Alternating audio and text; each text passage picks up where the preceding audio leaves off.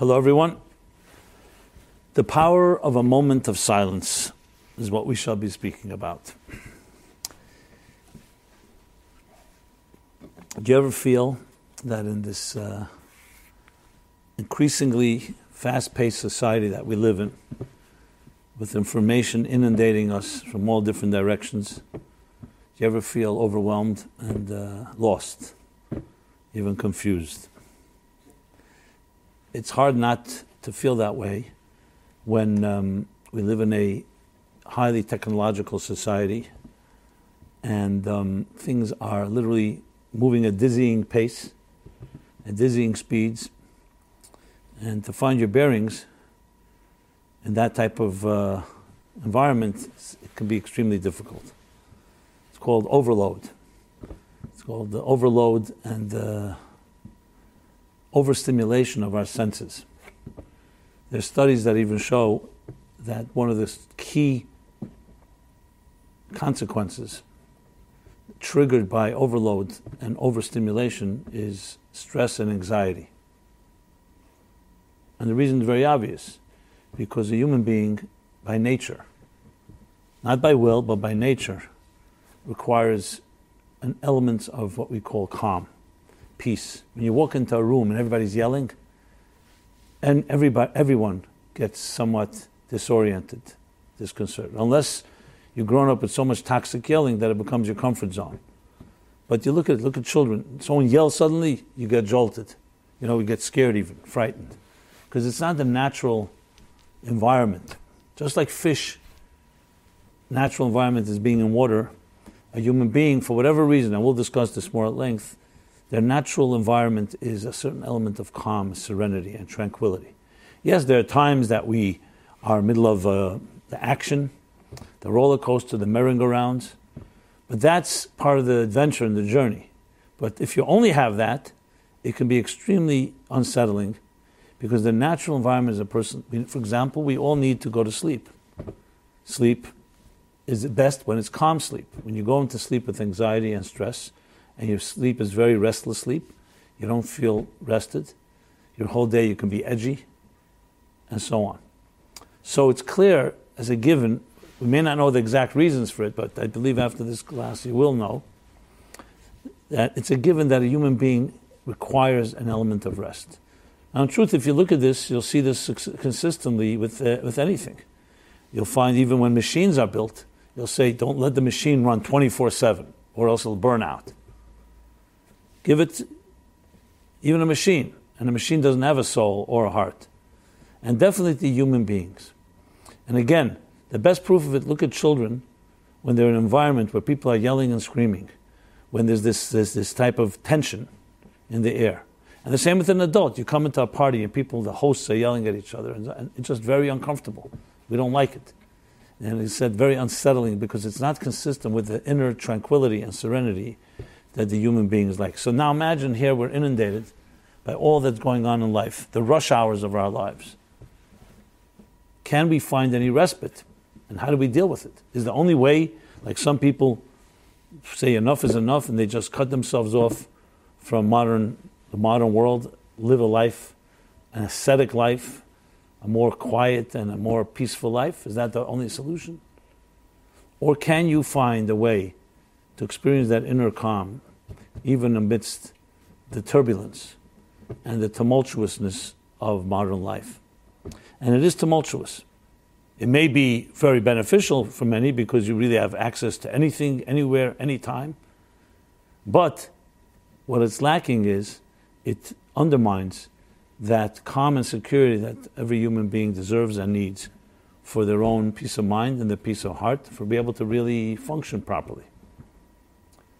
So this is part of what we'll be talking about. How we achieve that type of place, a place of inner calm and inner peace amidst turbulence. But I want to draw it an expanded issue far more than that.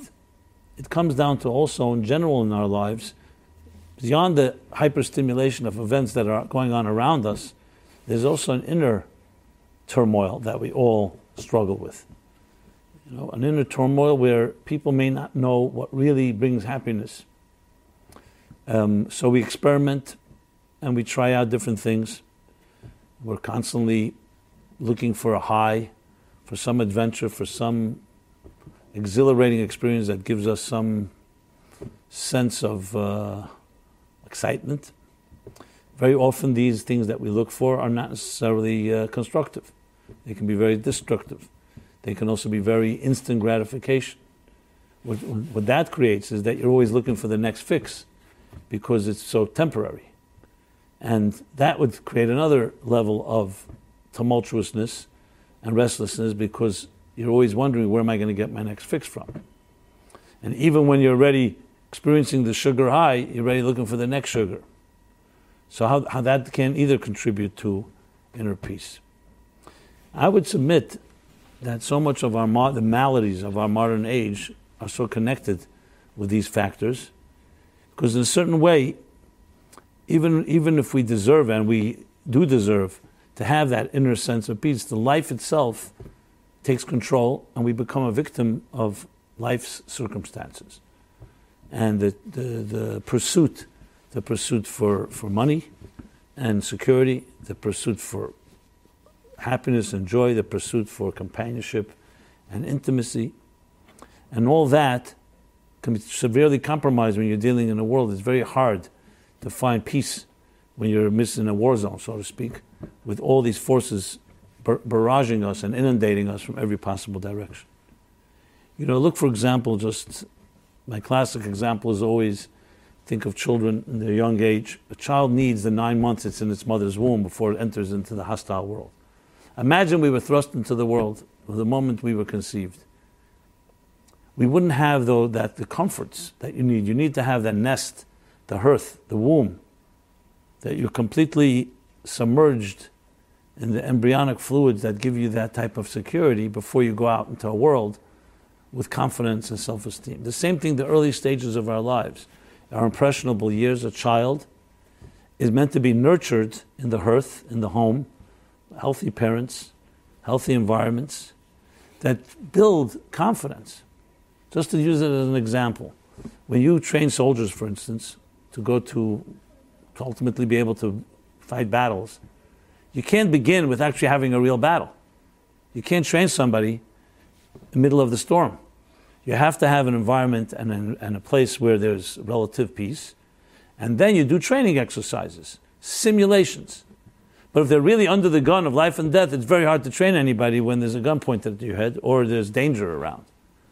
So all growth comes from first establishing in a peaceful setting, training someone for that, after having to then go out and deal with the real challenges. Once you do that, when a person's trained, then you can actually face a true battle and you're already prepared with the presence of mind, with the focus and the clarity. You can't build things in the middle of a storm, basically. You need calm. In a calm environment, you can prepare for a storm, and then when the storm comes, you have the navigational tools. So essentially, childhood that is in a healthy environment is that type of training stage.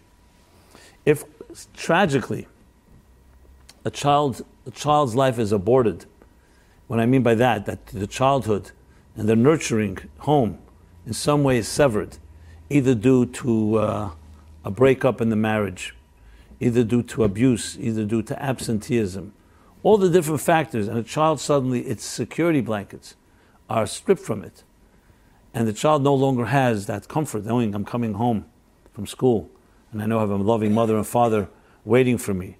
I know I have a warm meal. I know I have a warm bed. I know I have people who love me, who will be there for me, who will protect me. When a child loses that, it's one of the worst possible tragedies. Why? Because the child has not yet even developed the skills to be able to do it on its own. That would be like a bird thrown out of a nest prematurely. Everyone needs their nest. And that builds the security that when you're thrown into the turbulent and noisy and pressured world, you have tools and skills to deal with it, to navigate through it. So the question is, how do you build these tools, as well as understanding the importance of what these tools serve? I should actually reverse it. Not how you build the tools first, is what is it that makes us need this type of state of security? Why can't we just deal with the challenges head on. Why do we need to? What is it about our psyches and our souls that needs inner peace and serenity? And then, how do we build the tools to satisfy that need? Which, of course, is the springboard for all success, is that you know you have that inner security, that inner confidence. And all this will lead us to the discussion of moment of silence. But there's yet another challenge I want to address before we get into the so-called answer and offering the life skills and techniques and methodologies. Let's talk about some more challenges that we face. Recently, we all remember just a month ago, the tragic shootings of 17 innocent students gunned down by a murderer. And still in the news, the gatherings of students today and other days trying to figure out solutions to protect our children. Because every murder is horrible. Every murder of innocent people is horrible. Whether it's at a mall, or it's at a cafe, or it's a suicide bombing or terrorist attack. But especially when it happens in those zones that we consider to be the places that houses of study where children go, and they're not yet thrust in the world. They're not on the war zone. They're not on the front. They're not at war. This is the place. Schools were always the place that we always protected. Schools, hospitals, places of worship. So when you see horrendous things happening there, it always shakes us even more, because then who is off limits? What's off limits if not a school? Now, this is, of course, not the first shooting. There have been many, and it's considered to be already an epidemic by some, especially in our modern times. I'm not going to go into the statistics of it. That's not the point of the discussion. And everybody's offering all kinds of analysis and solutions. Some talk about gun control. Some talk about mental illness. Some talk about creating there shouldn't be gun-free zones, and there should be enough protection, meaning security guards or teachers or people who are trained. Even though here was a colossal failure that even people who were hired to be security guards ended up being afraid to enter and not protecting these innocent people. Everyone has these solutions. At best, all these solutions are dealing with symptoms, not with causes. Because what you can do is prevent, just like after the first attacks on airplanes and hijackings, they developed an entire security system at airports. I remember a day when airports didn't have such security systems the way they are today. Why was it? Because airplanes is a very vulnerable place to be. And they started the screenings to the point where, thank God, it's a rare occasion that an airplane is attacked. I mean, 9/11, of course, there was a breach, and so new precautions were taken. But the point is, all this is symptoms. It doesn't stop a terrorist from being a terrorist. It stops a terrorist from pulling off their heinous plans and goals. But when you get to the root of issues, it's always more complicated. Just like I've talked many times about the whole confrontation with the Muslim extremist world and terrorism. There's dealing with the symptoms, there's dealing with the roots. Now, I'm not suggesting you don't deal with symptoms. Just like, God forbid, when someone has a cut and is bleeding, obviously the first thing you do is stop the bleeding. Band-Aid. Or whatever it is that takes to stop the bleeding. But if it continues bleeding and it continues opening up the wound continues to opening up, you better get to the root of it. So symptoms are good for the short term, and especially for protection. So obviously, by all means, everything that's possible to protect children from in schools from any type of attacks, you do. You do it, whatever it takes. However, there's the root of the issue. And that, you hear far less people talking about it. Maybe it's not because it's not conducive to short talking points, a short attention span of what news has become entertainment, a version of entertainment, a version of titillation, a version of even talking about school violence. Dealing with the roots is a much longer discussion, a more serious one, and most people don't have patience. They have 5 minutes. So tell me what it is. So gun control and other things seem to be a much easier culprit to address. Roots deal with real life. So I've mentioned this a number of times after the Columbine massacre, which was also students turning on their fellow students. And And there was no mental illness involved. It was just a thrill, and they ended up killing themselves as well. So I remember then at the time I was traveling to Australia. I know some of you may wonder, what does it have to do with what I was talking before about the turbulence of life, but you'll see in a few minutes the connection. So I remember then I was traveling to Sydney. I was in Sydney, Australia for a lecture tour. And one of the places I spoke was a Friday morning at a Moriah, is a big Jewish school there, thousands of kids. And they had a session with it was a good room of maybe 150, 200 young boys and girls. When I say young, 14 to 17 to 18. And it was volunteer. People came, it wasn't mandatory. They came, they wanted to hear me speak, and I asked the question to them. I posed a provocative question: could something that happened in Columbine happen here in Sydney? With my belief and hope that they would say no, because it's a Jewish school, we're in Australia, this is not America with guns and violence, all the other, the usual explanations. And to my surprise, no. Most of the students said, yes, it could happen here. So once I heard that, I said, so what do you think is the reason? And, everybody started weighing in. The students, this one said this, some things were nonsensical, some a little more intelligent, insightful. But just long story short, what I was leading to, I said was, why is it that way? And ultimately, and this is what the students resonated with them, was the question is the sanctity of life. As life becomes less sacred and more negligible, 7 billion people on this planet. What's the big thing? If we're all insignificant, so life is not sacred, what do you think? That doesn't cause murder, but that causes the possibility for people to not value life that much. So it's true, mental illness can be a factor, even though the statistics show that mentally ill people usually don't murder others, and don't scheme like this, and don't do these things. And this causes grievances and all kinds of reasons that people. But if you want a preemptive measure, again, not alone, with all the other measures as well, with the symptomatic solutions, you have to get to the root. What is the level of value of life in the average young man and woman in our Western society? Has anyone made such studies? And I'm surprised that nobody even considers talking about that. Because you could rest assured that if the value of life is less, the lower it goes, the more possible for a person to, God forbid, even consider killing. Some people are not capable of killing a fly. Some people are not capable even of raising a gun, no matter how angry they are, no matter how be grieved they are, no matter how bitter they are. Why? Because they don't think that way. They think of life in a certain way. Do you hear of one Jew after the Holocaust, after what was done in the most bestial way, the dehumanization of Jews besides their extermination, should decide, you know what, I want to kill all the Germans, and started going on a shooting rampage in Berlin, or in Munich, or in Frankfurt, or in the other places where the Germans reigned and the other countries? Did anyone decide to become suicide bombers? Why? Not because we're less angry, because the Jews were less angry at what happened.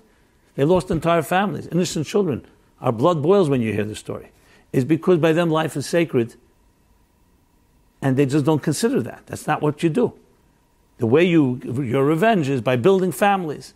Your revenge is by building and perpetuating your life. This doesn't mean you're not angry. But people who value life in the deepest possible way, for them taking life is not that easy. So I'm not going to say that this alone is a solution.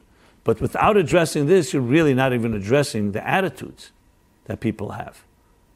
And that's critical. What is the attitude?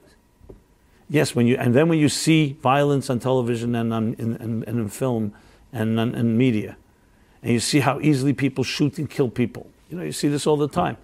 It all adds to a diminishment, what's the word I want to use? A desanctification, a devaluation of the sanctity and the absolute value of life. And now take it a step further. You ask the people not only how valuable life is, how valuable is your life? It's not just you don't value other lives. How valuable, how indispensable do you think you are? If you're not very indispensable in your eyes, what do you think is going to be the attitude? Then some other factors come into play. Life is not that indispensable. And that leads me back to what is going on in our schools. What are we teaching our children?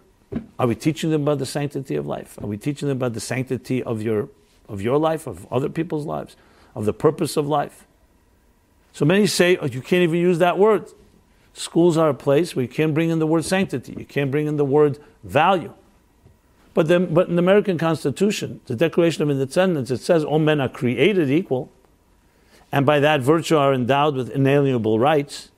These are sacred rights. This is what's the basis of this country. Our children taught this.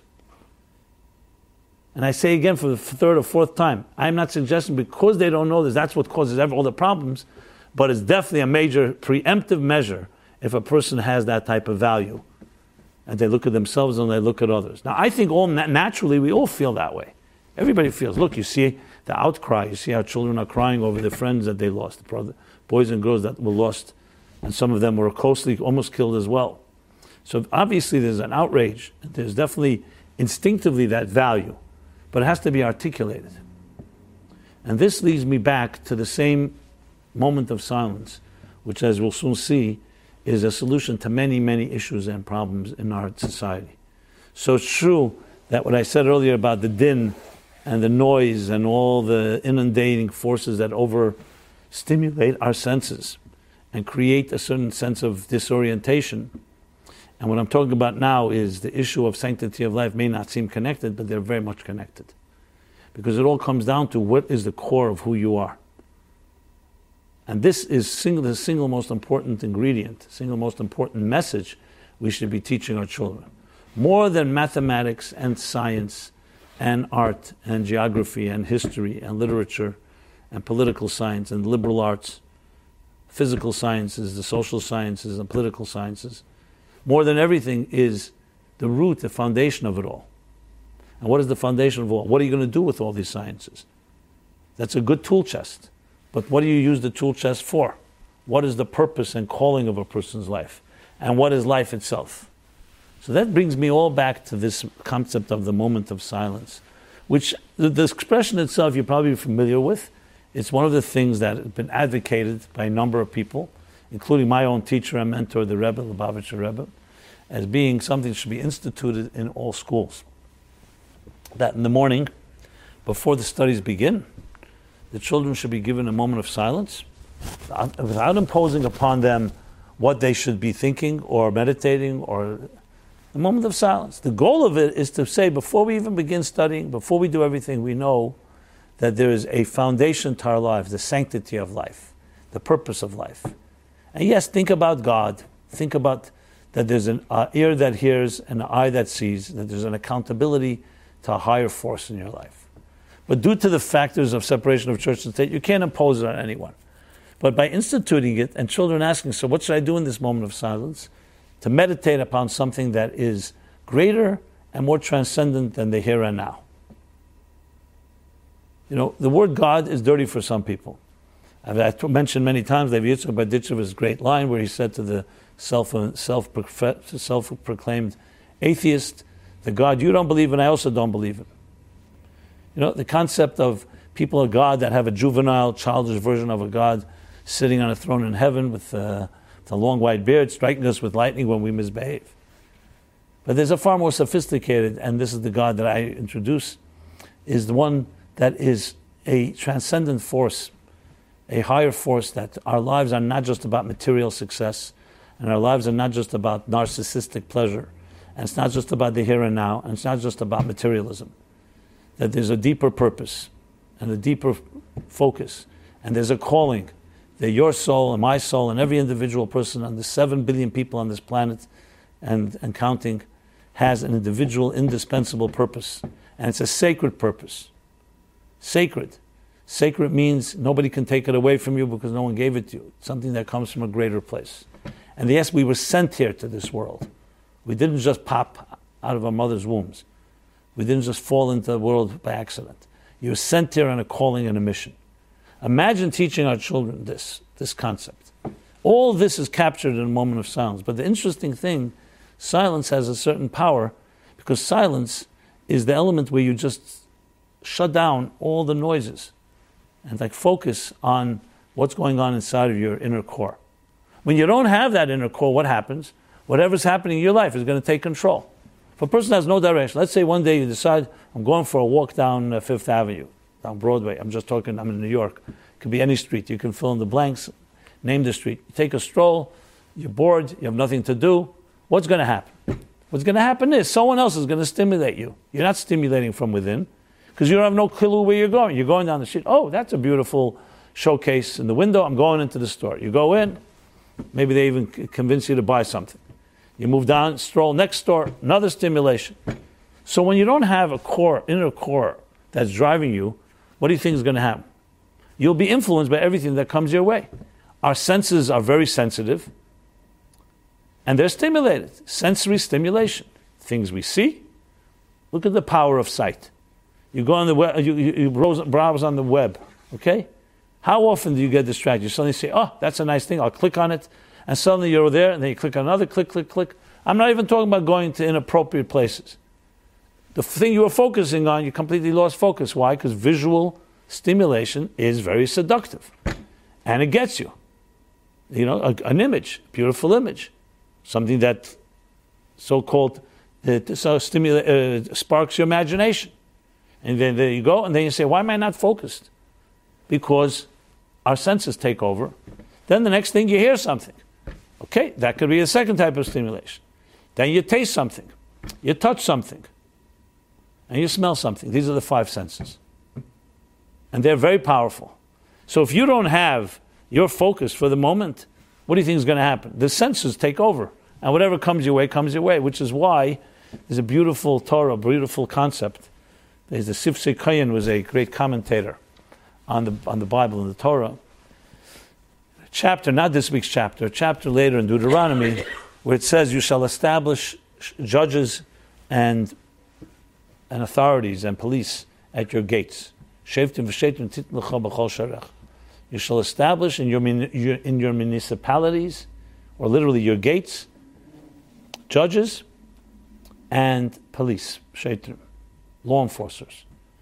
And he explains what is this in your gates. He says the gates are the 7 gates in every human being. 2 eyes, 2 ears, 2 nostrils, and a mouth. These are your 7 gates. Everything that enters into your life is either through your eyes, outside stimulation, or through your ears, or through your smell, or through your mouth. Why do you have to establish judges? You need discretion. Not everything out there belongs inside of you. Not everything you see doesn't. You should protect yourself.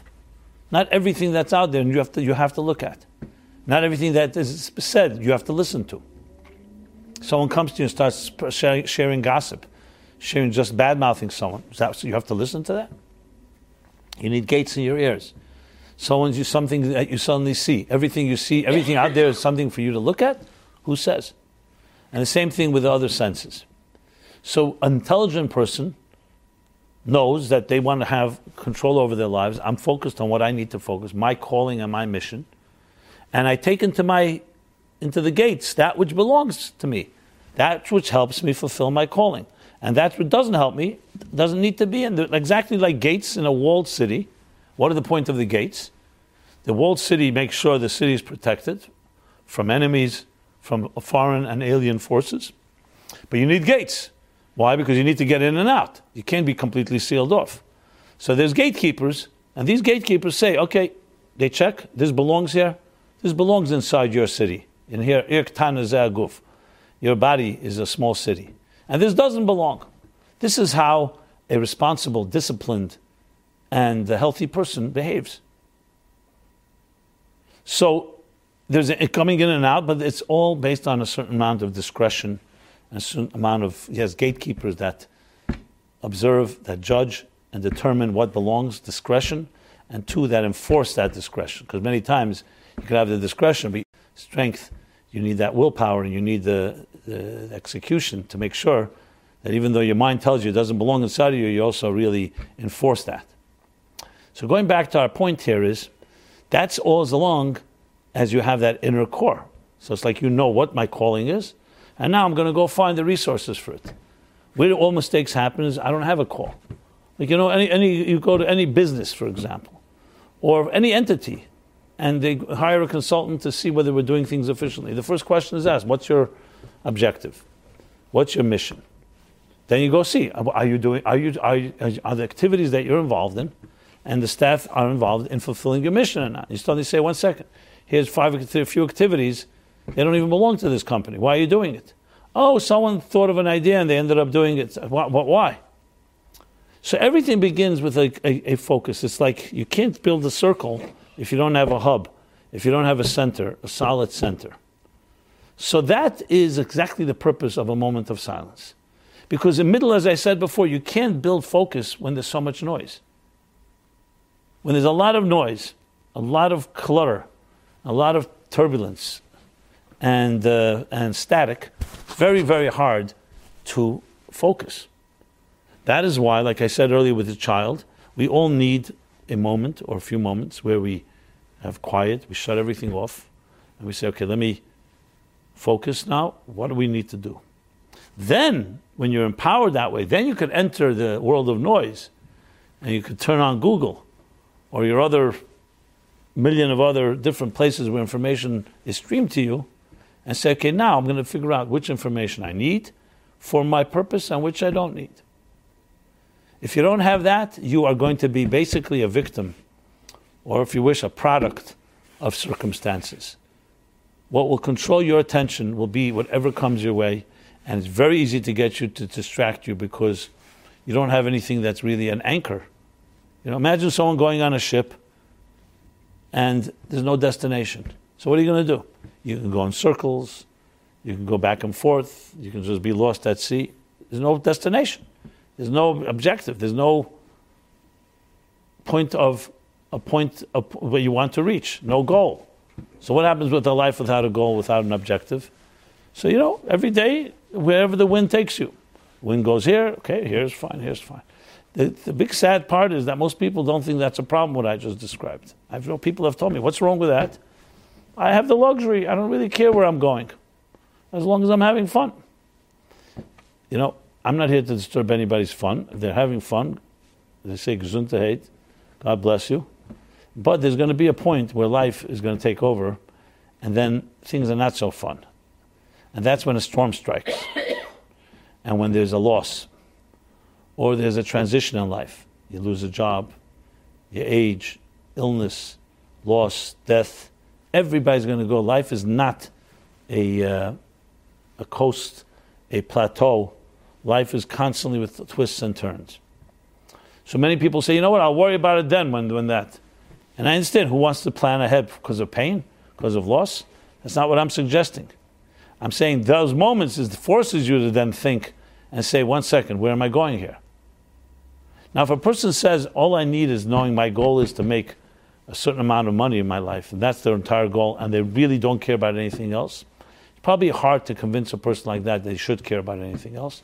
And you have to choose your battles. I probably would not go and invest much there, because that person is convinced that's what they want to do. They think that's a goal that's good enough. But is it good enough to bring up healthy children? Is it good enough to have healthy relationships, making a certain amount of money? You show me somebody with amount of money that money helped them build healthy psychological and emotional relationships. You could have money and have healthy relationships. You could have no money and have healthy relationships. And one has nothing to do with the next.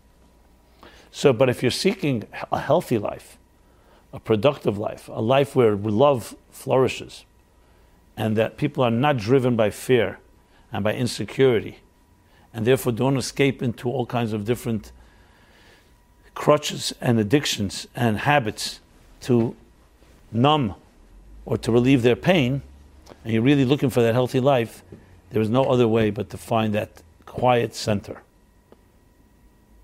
And that's where that moment of silence comes in.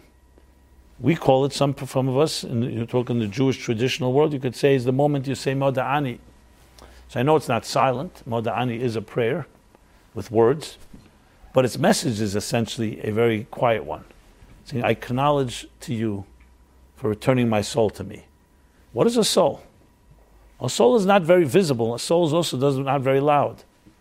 As a matter of fact, in the book of Kings, where it talks about Elijah the prophet, and he's awaiting God's arrival. So it says, Ruach Hashem v'lei b'rash v'lei b'eish. First came a wind. And he thought God was in the wind. He said, no, not in the wind. God is not in the wind. Then came Rash, thunder, loud sounds. And he thought God is in the thunder. No, it's not in the thunder. Then came a great fire, lightning, fire. God's in the, no, he's not in the fire. So where is he? Next verse, Koil Tamama Daka. In a gentle, even silent voice. Tamama. Tamama can be considered, can be low, but Tamama really means silent. A silent, gentle voice. Koil Tamama Daka. A subtle, gentle voice, a subtle, silent voice. Many different ways to translate. But why is it so silent? Why can't it be loud like the wind, the thunder, the lightning? Because there are things that are the deepest things are expressed in very quiet expressions. The louder something is, may have a lot of power, what we call the power of revelations, the power of Giluyim, the power of expression. But the deepest things in life are very quiet. The most intimate part of a person does not make a lot of noise. Noisemakers are usually a sign of more external celebrations. It has its place and sometimes has its value. But the deepest part of a person is silence. If you look at someone who's yelling and screaming and making a whole scene and a racket, and look at another person who's sitting quietly in a corner, meditating, contemplating, tell me which one is really louder. So if you're talking about purely decibels, of course the one that the yelling is louder.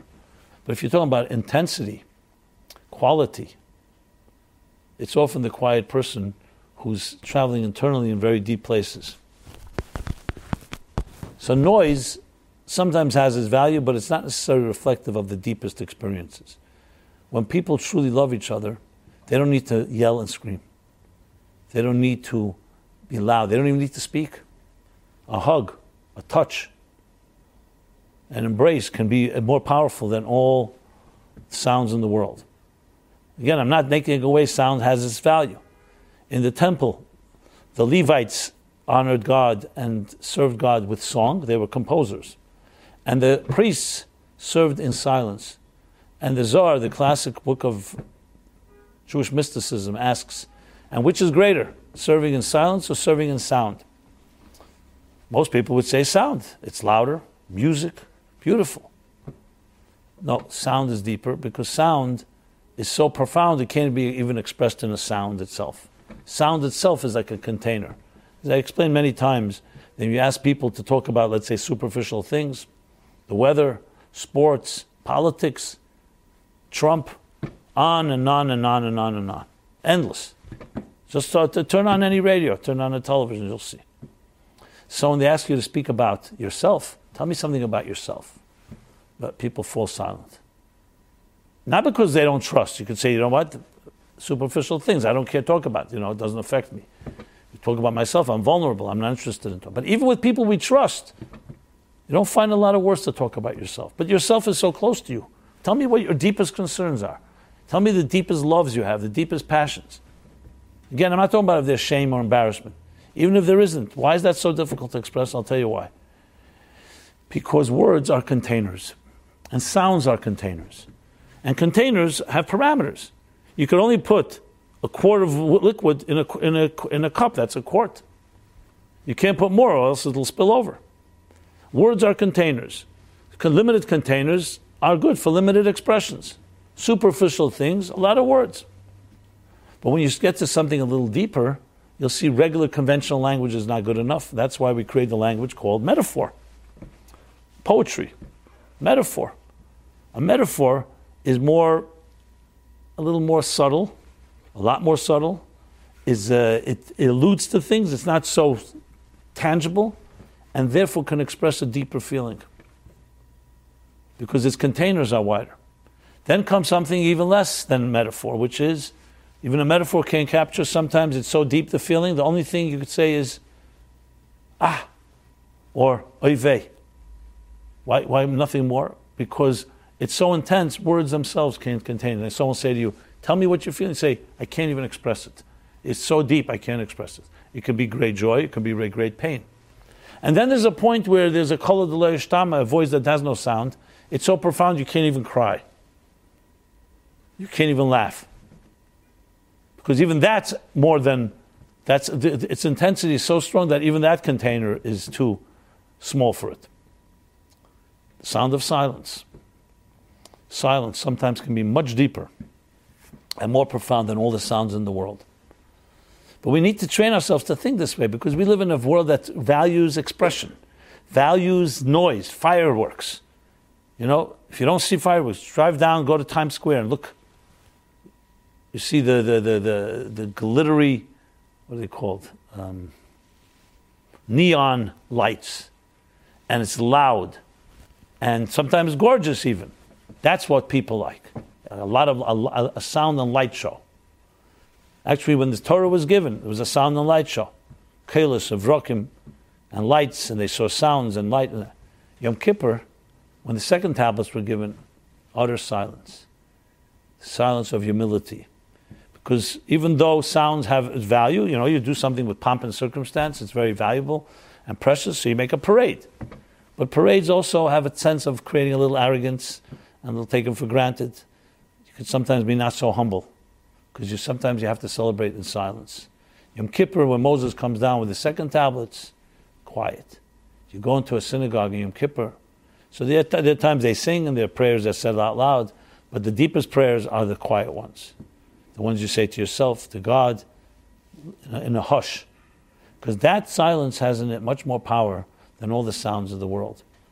So in that sense, a moment of silence captures they're called the essence of the person much deeper than any form of sound and expression.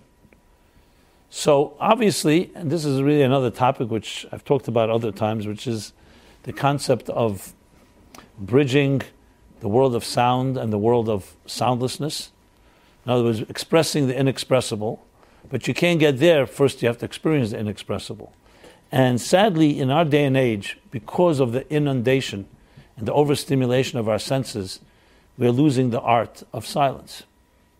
You know, most people are very uncomfortable with silence. You know, they say you meet somebody in the street and they don't know how to be quiet, they're usually a thief. Because they can't deal with the awkwardness of silence. People are very comfortable in their own skin, have no problem being silent. But someone who's, like they say, that they have, in Yiddish, Afghaner brennt das Hittel, that someone that feels always self-conscious because they did something wrong, you'll always see they're always talking. Because they protect themselves with talk. They think that talking is a smokescreen and you won't really catch on. But there are people that can sit hours in silence, they can look at you and stare at you with silence, and they're not awkward about it. Those are people who are very comfortable in their own inner self. But we live in a world where noise is the dominant force. If you don't make noise, if you're not getting people's attention, it means you would have nothing to say. It's sad. Sometimes the people who have the most to say are the ones that are the quietest people. But this goes down back to what I was saying earlier. It's very easy to make a lot of noise and so-called cover your tracks and distract yourself and others because of your noise. And that type of comfort, that's a very mysterious... You think somebody came in? That's invisible? Huh? Somebody in the art of silence. Yes, something silent walked in, yeah. So, I've seen some people in my life, the ability, the mastery they had of silence really demonstrated it was a very profound power. You know, there's also the power of silence. You could ask any husband about when he gets a silent treatment from his wife, is it worse than when she yells at him? But the bottom line is that's a different discussion. I just thought about it when you walked in. Is silence worse than sound? I think it is, because at least sound, you know what's on the person's mind. The silence can kill you, because the question is whether women know that they have that power. What do you think? Huh? Yeah, they do. Yeah. Men also can give silent treatment. That's true. That's true. But I think a woman's silence is more aggressive. We're definitely More deafening, yeah. So, I'm talking here the positive side of things. Maybe that's also sometimes positive. As I said from the Zohar, that the priest's silence, that they served in silence, was deeper than the Levites, the Levium's service in song. That doesn't mean song has value. Of course, that doesn't mean that song has no value. Obviously, song is a tremendous force, and I've talked about a number of times how song is actually this language of the soul. And but in song itself, you have songs, and the song can sometimes be a very subtle one. As I said, koil demama daka, which is no question much more powerful than the ruach, the rash, and the eish, meaning the wind, the blowing winds, and the thunder, and the lightning, which as strong as they are, they don't have the power of the silent, gentle voice. So when you really want to know what is the natural state of a human being, the natural state is the koil mamadaka. It's the silent state. You see children. Children don't begin to speak right away. That's not an accident. You know, when they start speaking, it's also a miracle. 2 years old, 3 years old, whatever age. It's also pretty amazing to see how quickly they begin to speak. But there's a certain truth to their silence, because they're like closer to the truth when you're in a silent place. And you're most comfortable in that. The soul's most comfortable place is silence. I mean, you have expression even about God. You say, Yoshas Cheshach Sisrei, that He established darkness for His hiding place. And the question is asked, why darkness? Why can't it be light? Because light is expression. Anything that's expression, with all its value, it's still going to be defined by the expression. In other words, if you have a particular strength, that's beautiful, but your strength is only going to be limited to the parameters of your capacities. Whereas, if you want to really see someone beyond capacity, you have to go to a place of non-expression. And that has, in a sense, a deep depth that you don't find in expression. Say, siyag l'chach meshtika, which means the support. The sign of a wise person, or even is silence. Why silence? You'd think a wise person should be much more expressed in what he says or she says than what he doesn't say. How do you know the difference between someone that's smart and someone that's not smart? Not in their silence. Silence, you can convince in silence everybody's equal, and yet it says that wisdom is seen in silence more than in sound. You know. And the yeshiva, they used to tell us, the joke was that why does the Mishnah, why does the statement made and tells us the secret of wisdom is silence? Now stupid people can go around masquerading as smart people by being quiet. They'll never know. You'll think, oh wow, this person must be very smart because they're quiet. So one of our master teachers told us, it doesn't work that way. Someone that has no intelligence, even if you tell them the secret, they still can't control themselves. They're going to speak. Even if you tell them that, because that's the nature of the beast. And you have these stories of I don't know who they say about, I'm not sure which Rebbe they say about. They used to very, very rarely speak. And after a while, the Chassidim and his followers came to the Gabbai, came to his assistant and said, you know, does this Rebbe really have anything to say? You know, which Rebbe they say this about? I'm sure, they have to tell different stories. You know, maybe he has nothing to say. And, you know, he's just sitting quietly and we all think he's some genius. He's not saying anything. So he came to the Rebbe and said to him, you know, the Chassidim are starting to wonder. So he says, listen, this way they're in doubt whether I have something to say or not. If I start speaking, they'll know for sure I have nothing to say. That was his response. So it's a pretty sign of a wise person.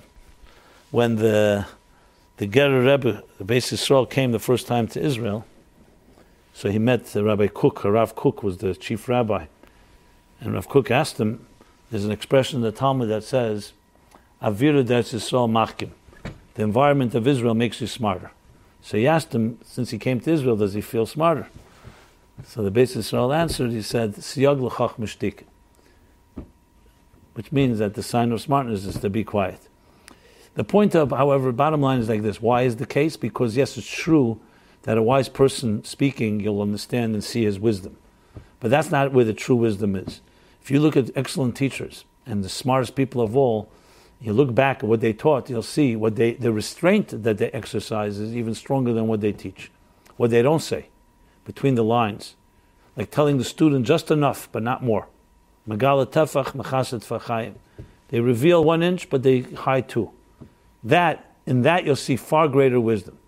Like Winston Churchill said, he once wrote a long letter to a friend, and he said, I apologize, I didn't have time to write a shorter letter. To say a lot, yes, you have to have wisdom to say a lot. A stupid person can't say much. But you have to have even greater wisdom to say it in short. Because that means you know how to limit it, how to concentrate it, how to focus, and also not to overwhelm. Just to pour it on more and more and more. It can be self-indulgence as well, and it's not about necessarily wisdom. True wisdom is to say exactly, not more than necessary, not less than necessary. So where do you see the wisdom? You see it sometimes in the white space. Like if you look at a page, it's not just the letters are in black ink, but the white space is much more than the black ink. Why? Because if you don't have the white space, you can never read the ink. So the key in design, ask any designer, is going to be much more the white space than the actual images. Because you can have beautiful images, but if the spacing isn't good, the thing will overwhelm people and they won't be able to look at it properly. So it's not just always what you see, is also what you don't see. It's just as powerful and maybe more powerful. So in that sense, when you begin your day, your moment with silence, what you're doing is introducing into your life something that's greater than you and greater than any stimulation, and really gives you the power to focus and concentrate on that which is beyond expression. That's really what it comes down to. If we taught this to our children in schools, guaranteed, and taught it with the same foundational elements of the sanctity of life, in general, the concept of sanctity, the concept of life is more than just me and you. It doesn't begin with yourself, it doesn't end with you. This is where you teach people how to be refined people, and guaranteed they'll be less prone to violence and less prone to killing and so on. Is this a absolute guarantee? Of course not. We live in a world that has many different challenges, but I would suggest is probably the deepest root of issues as opposed to symptoms. But again, we live in a world that everything is superficial. You see a problem, what's the quick fix?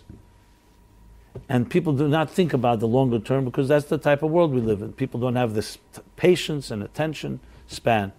How many people have told me in my life, it's only accelerating. They say, listen, I don't have time for several months of work on myself. Give me 2-3 steps I got to do, and that's what I'm looking for.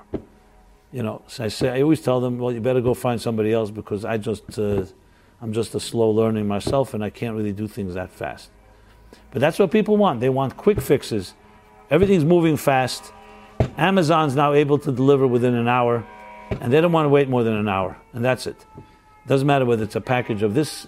The same thing is, talk about a world of noises. There we go. I understand. Aren't you impressed that I'm a New Yorker and I even hear the sirens? Most New Yorkers don't even hear it. It's like just the natural sounds. So it's like the same thing. People want everything quick. They want love quickly.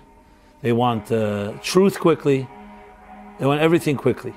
But if you look around, you tell me, I challenge anyone to show me one thing that's lasting and valuable and precious in life that comes quickly. Nothing. You plant a seed in the ground, and it doesn't matter how impatient you are, it's going to grow at its pace. And if you try to pull the flower out with your hand, it's not going to work. You'll destroy it. Everything is a process and emerges, the real things in life. Superficial things, material things don't work that way because a material thing is man-made. A man-made thing, you know what, I could press a button and I have it. But anything that's real and has some truth to it is always going to be part of a process. You may be expecting you want to have a child, yeah, but there's going to be 9 months in pregnancy. Sometimes a child can be born a little earlier, but you want 9 months, full 9 months. That's how it works. You want love in life. Love is just like a seed. You plant it, you water it, you nurture it, you do the right things, you weed it, you get rid of the weeds, and it emerges. These truths are so simple, but it becomes very increasingly difficult to embrace because everything around us is not working that way. You look around, and not in any way talking negatively about technology, because technology has its qualities, but technology can spoil us into thinking, the press of a button, you get it. So why can't I get everything that way? And you become spoiled, and it becomes harder to experience that type of silence. This is part of I guess the social psychology of our times that is constantly eroding, because it's not getting better, it's getting worse. Because if you don't have that foundation, and all these forces are shaping, and whatever comes your way stimulates you, that's what you do, what do you think happens? At some point, you're just an addict to stimulation, and you need more stimulation. It's very difficult as time passes to get rid of this habit, because you become addicted to the stimulation, whatever the stimulation is. And you become overstimulated, and then you need more stimulation. And then someone says, can you experience a little silence for, let's say, a half hour? Shut down your phone, no texts, no nothing. Most people find it very difficult, extremely difficult. They'll start saying, why should I? Why not? It's so convenient. There are people waiting, and this and this and this. And most people don't even realize that they say, what's the problem? The problem is that you're probably a person that's not able to be silent with anybody. If your child comes to you and says, I want to talk to you, do you have a half hour for them that you can really dedicate, or you're impatient and can't wait till the half hour is over?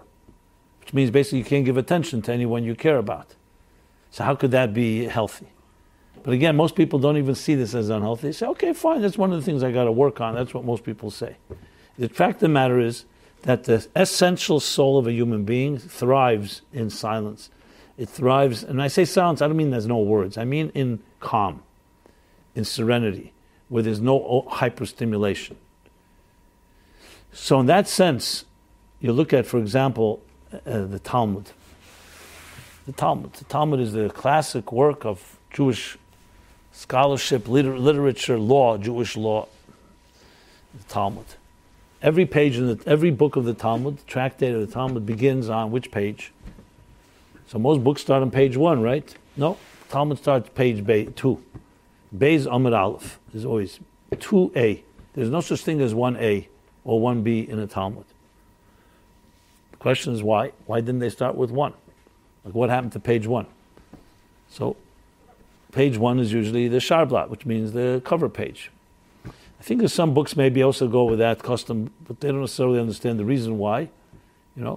Some forwards have Roman numerals and then they begin with the actual numbers. But the reason for it is the same reason that the greatest compliment you can give to somebody in the Jewish world is not chacham. To say someone's smart is sometimes you say a person is a chacham. Usually it means a little cynically and sarcastically. He's a chacham. He thinks he's a smart aleck. The greatest compliment you give to someone is Talmud Chacham. Talmud Chacham, which means the student of a wise person or the student of wisdom. The greatest. Even if he's no longer a student, he's the greatest teacher. You're still Talmud Chacham is always the name. Why? Because Reishis Chachma Yiras Hashem. The beginning of all wisdom is not wisdom. It's silence. It's a pause. It's space. It's a page 1 is not words. It's not ideas.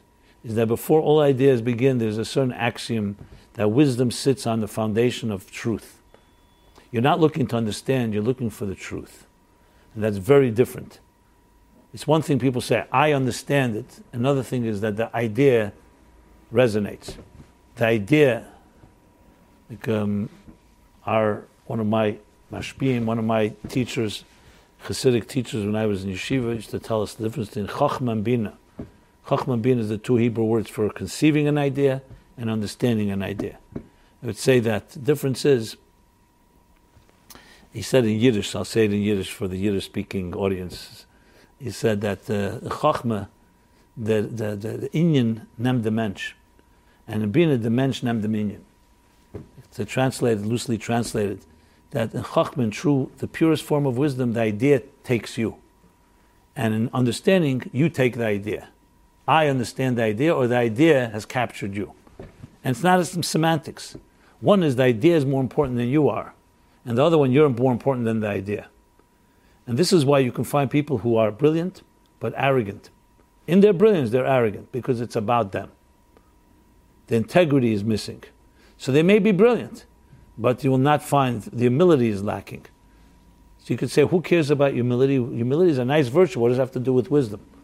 It could be, So you have in the Talmud, in Eruvin, it talks about the classic two scholars and sages, Shammai and Hillel, who disagreed in a very serious way about things. They both had the same teachers, Shmaya and Naftalion, but this one, Shammai, was more stringent and found a more strict interpretation, and Hillel found a more lenient interpretation. And their schools, Beis Shammai and Beis Hillel, the academy of Shammai would follow this teacher, the stricter approach, and Hillel's students and academy would follow his. Until the day came where, even though both were legitimate, and they had each their own school, they followed their teacher's guidelines, but then the reason it came to the point where wanted to establish what is the consensus, what is the ruling, the halacha, what is the legal ruling that everybody has to follow. And from heaven it was announced that that Hillel is the one that we follow in final analysis, even though Shammai has good arguments. Why? Because Amvisin Hoya, Hillel was a humble man. Shammai was humble too, but he was more humble. And how do we know this? Because when he would present his arguments, he would first present the arguments of his adversary and then of his own, which was a sign. Usually people present their argument and then they say, by the way, there's another little opinion going on, but it's not as important as mine. Hillel would do the opposite. He would present Shammai's argument in full glory, and then he would present his. So beautiful. So the question is asked, that's a great virtue, humility, but what does it have to do with wisdom? He should get a medal for humility. What does it have to do with wisdom? Wisdom is the brighter person, the smarter one, the better arguments, the one that brings better proofs, the more articulate one, whatever. That's the signs of wisdom. And the answer is quite obvious as well, because humility brings integrity. And when there's integrity, you can trust the wisdom. If you know someone's brilliant, but you know they're arrogant, you also say to yourself, you know what, maybe they're biased. And their arrogance won't let them see it, and they won't be able to admit a mistake, and they won't be able to acknowledge that maybe there's another way to look at it. When someone's humble, besides their intelligence, they also have a silence. They're ready to listen. They're ready to say, you know what, there's another way to look at it. So it's not just another nice virtue. Moses was the man of God, the man of Torah, the person chosen to give over the Torah. And yet, the greatest quality, he said, is the humblest man that ever walked on earth. Because wisdom without trust is what? You can have a lot of wisdom, but if you don't trust that wisdom, or you don't trust the person that's teaching that wisdom, it can be quite devastating, because smart people can actually make the smartest mistakes as well, meaning the biggest ones, because they're smart, and they can create the greatest distortions, and even better than that, they know how to cover their tracks and defend themselves that you can't even figure out, because they're so brilliant. So, Reishis Chachma Yiras Hashem, we want wisdom. First thing before wisdom comes a humility. Now some may say, okay, this sounds like a very nice religious idea, but what does it have to do with really a secular world? Well, you know something? Even though Freud may be the one that coined the word subconscious or unconscious, but long before Freud, there's an expression in Kabbalistic teachings coming from the Zohar, and Arizal, Isaac Luria, elaborates on it in his Eitz Chaim. It's called Chochmas Timah, the hidden wisdom. I like to translate it superconsciousness. Why? Because unconscious or subconscious suggests a subterranean level. Like, you have a building, the floors, and you have a basement. Subconscious sounds like sub. It's underneath. The truth is, it's supra. It's above, beyond. First comes superconscious, then comes conscious. So when an idea falls into your head, where does it come from? So some people, I once asked somebody, he said to me, it comes from the shower head. Because whenever I'm in the shower, ideas flow. So it must come from where the water comes out of the shower head, so do ideas. It's a good thought, because that's true. A lot of ideas come in the shower. But the problem with that is not all ideas come from the shower. What do you do then? So where do ideas come from? And how do you explain an idea? You have a dilemma, you're struggling with it, maybe for months, maybe for days, maybe for hours, and suddenly, flash, you have an epiphany. And that moment is always a very exciting moment, right? When you have something especially you struggle with, and suddenly solution. It's not even a developed solution, just an idea comes to you, And it's compared to a flash of an idea. They use a light bulb, lightning. That's how it's called. In Hebrew, Barak HaMavrik, Havrakas HaSeichel, means like a lightning flash, which is exactly like that. It's a flash and then it disappears. Now, we get thousands of such ideas fall into our minds every day, but we forget most of them. The ones that we retain are the ones that either we write down or we develop or we talk about and so on. So when you think of it, it's like a flash. A flash means it's a light. Where did that spark come from? And that's exactly the language that the Kabbalists and then the Hasidic masters develop, how that spark. A spark means it came from a bigger flame. Sparks don't come from nowhere. They come from a flame. But no one can see the flame, so all you can see is the spark of the flame. That flame is called superconscious, called collective unconscious, some people call it. Different words for it.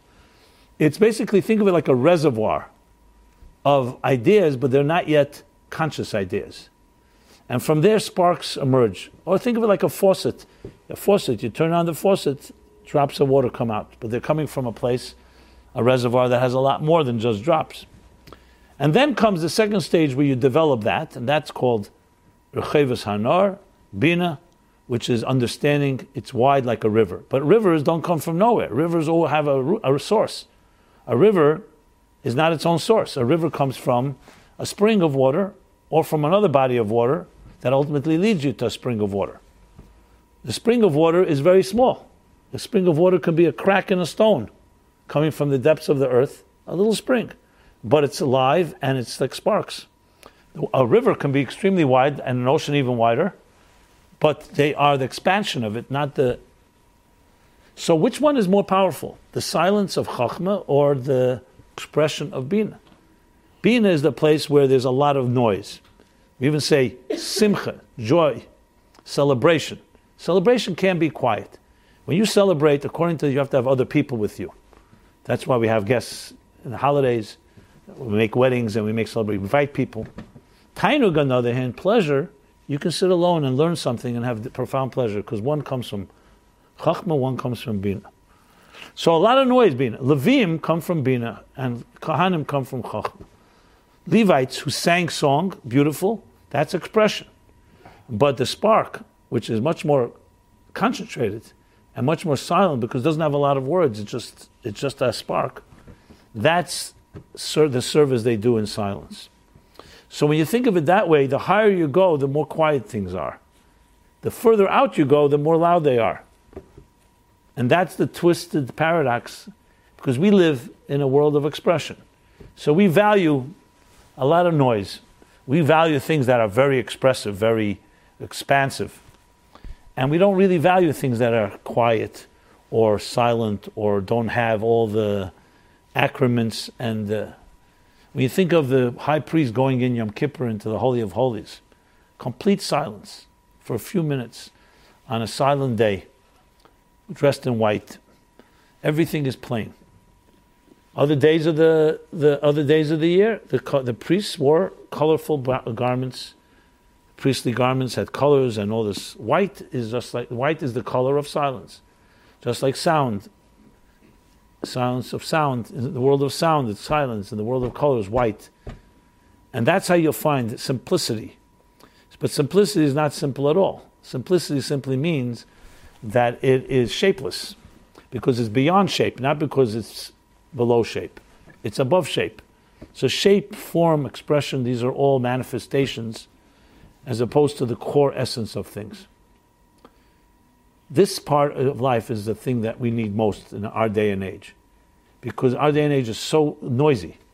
And I mean noisy, I don't just mean sound, I mean also stimulation, overstimulation. It's so overpowering that today the only antidote to that, it's one time, maybe hundreds of years ago, didn't have all the technologies we have today. So it was easier to hold on to your own inner core because you weren't so distracted and seduced. But today, it's like being at a stormy ocean and you have no anchor. So what do you think is going to happen? People are dragged all directions. It's very hard to hold on to a core essence. And that's why the power of the moment of silence is so powerful, both for our children and for adults, for all of us, because it means you dedicate time each day to a time where you're focusing on the inner instead of the outer, on the purpose of it all, where it all originates from. On page 1, before you get to page 2, is a blank page. It's a silent page. But in that silence lies more power than all the pages that come afterwards. And then they do come afterwards. We want page 2 and page 3. No one's suggesting you live in the foundation. We have to have a building with floors, and you have to have, and it's important to have beauty in your life, and important to have expression, and by all means, sing songs and all that. But imagine the song that comes from a person who knows how to be silent. Far more greater than a song of a person who doesn't know how to be quiet. And it's an interesting exercise to be able to sometimes exercise that restraint and say, I'm going to look inward. The soul is essentially really a silent force. It's not loud. Soul doesn't make a lot of noise. That's why it doesn't get our attention too much. It doesn't make noise, but it's there. It silently ticks away inside of us. And it's the force that causes us to have restlessness. And because it's seeking nourishment. But its nourishment can't come from anything that's materialistic, because the soul, by definition, is not material. You can't feed it with food and with drink and water.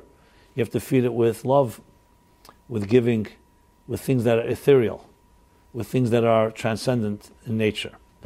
So, however you turn it, moment of silence and the idea of silence is a tremendous, maybe one of the best kept secrets and necessary. If we were able to master it, it's not that difficult. It's just really designating time each day, whether it's at school or at home or in any environment, and just making sure. Today they call it mindfulness. Mindfulness is another fad. I don't know how long it's going to last. But again, it's a fad. So they almost take the power of silence and turn it into another entertainment, almost. Not entertainment, another, and which again, that lasts until the next fad. But it has elements, like many things that are existent even in contemporary culture, has elements of truths, which is the concept of meditation, creating space. They talk about creating space. You have to create space. Creating space is this idea. But it really goes back, as I said, maybe the simple tradition we have of saying Moda'ani in the morning. Though it's, as I said, it is a prayer, it has words. But the words are really almost invisible words. The words are about recognizing that you have a soul that was returned to you. So you're basically expressing that you have something invisible inside of you that drives who you are and drives your day and drives all your activities. And then I go back to the other extreme, even in society, not only on our own personal level of inner peace and inner focus, the idea of talking about violence in schools and stuff like that, the shootings, the recent shootings, and you see all the pundits, everyone's talking about everything from gun control to mental illness to arming, the only way to fight guns is with guns, all that type of thing. You have the NRA and then the anti-NRAs and the whole. At this point you get cynical because the whole thing sounds political at some point, and very little focus on what about the souls of our children. What are they being taught? What's the value of life? How sacred is life today? And that's something that's not addressed. I've not watched everything, but I've not seen many people write about it.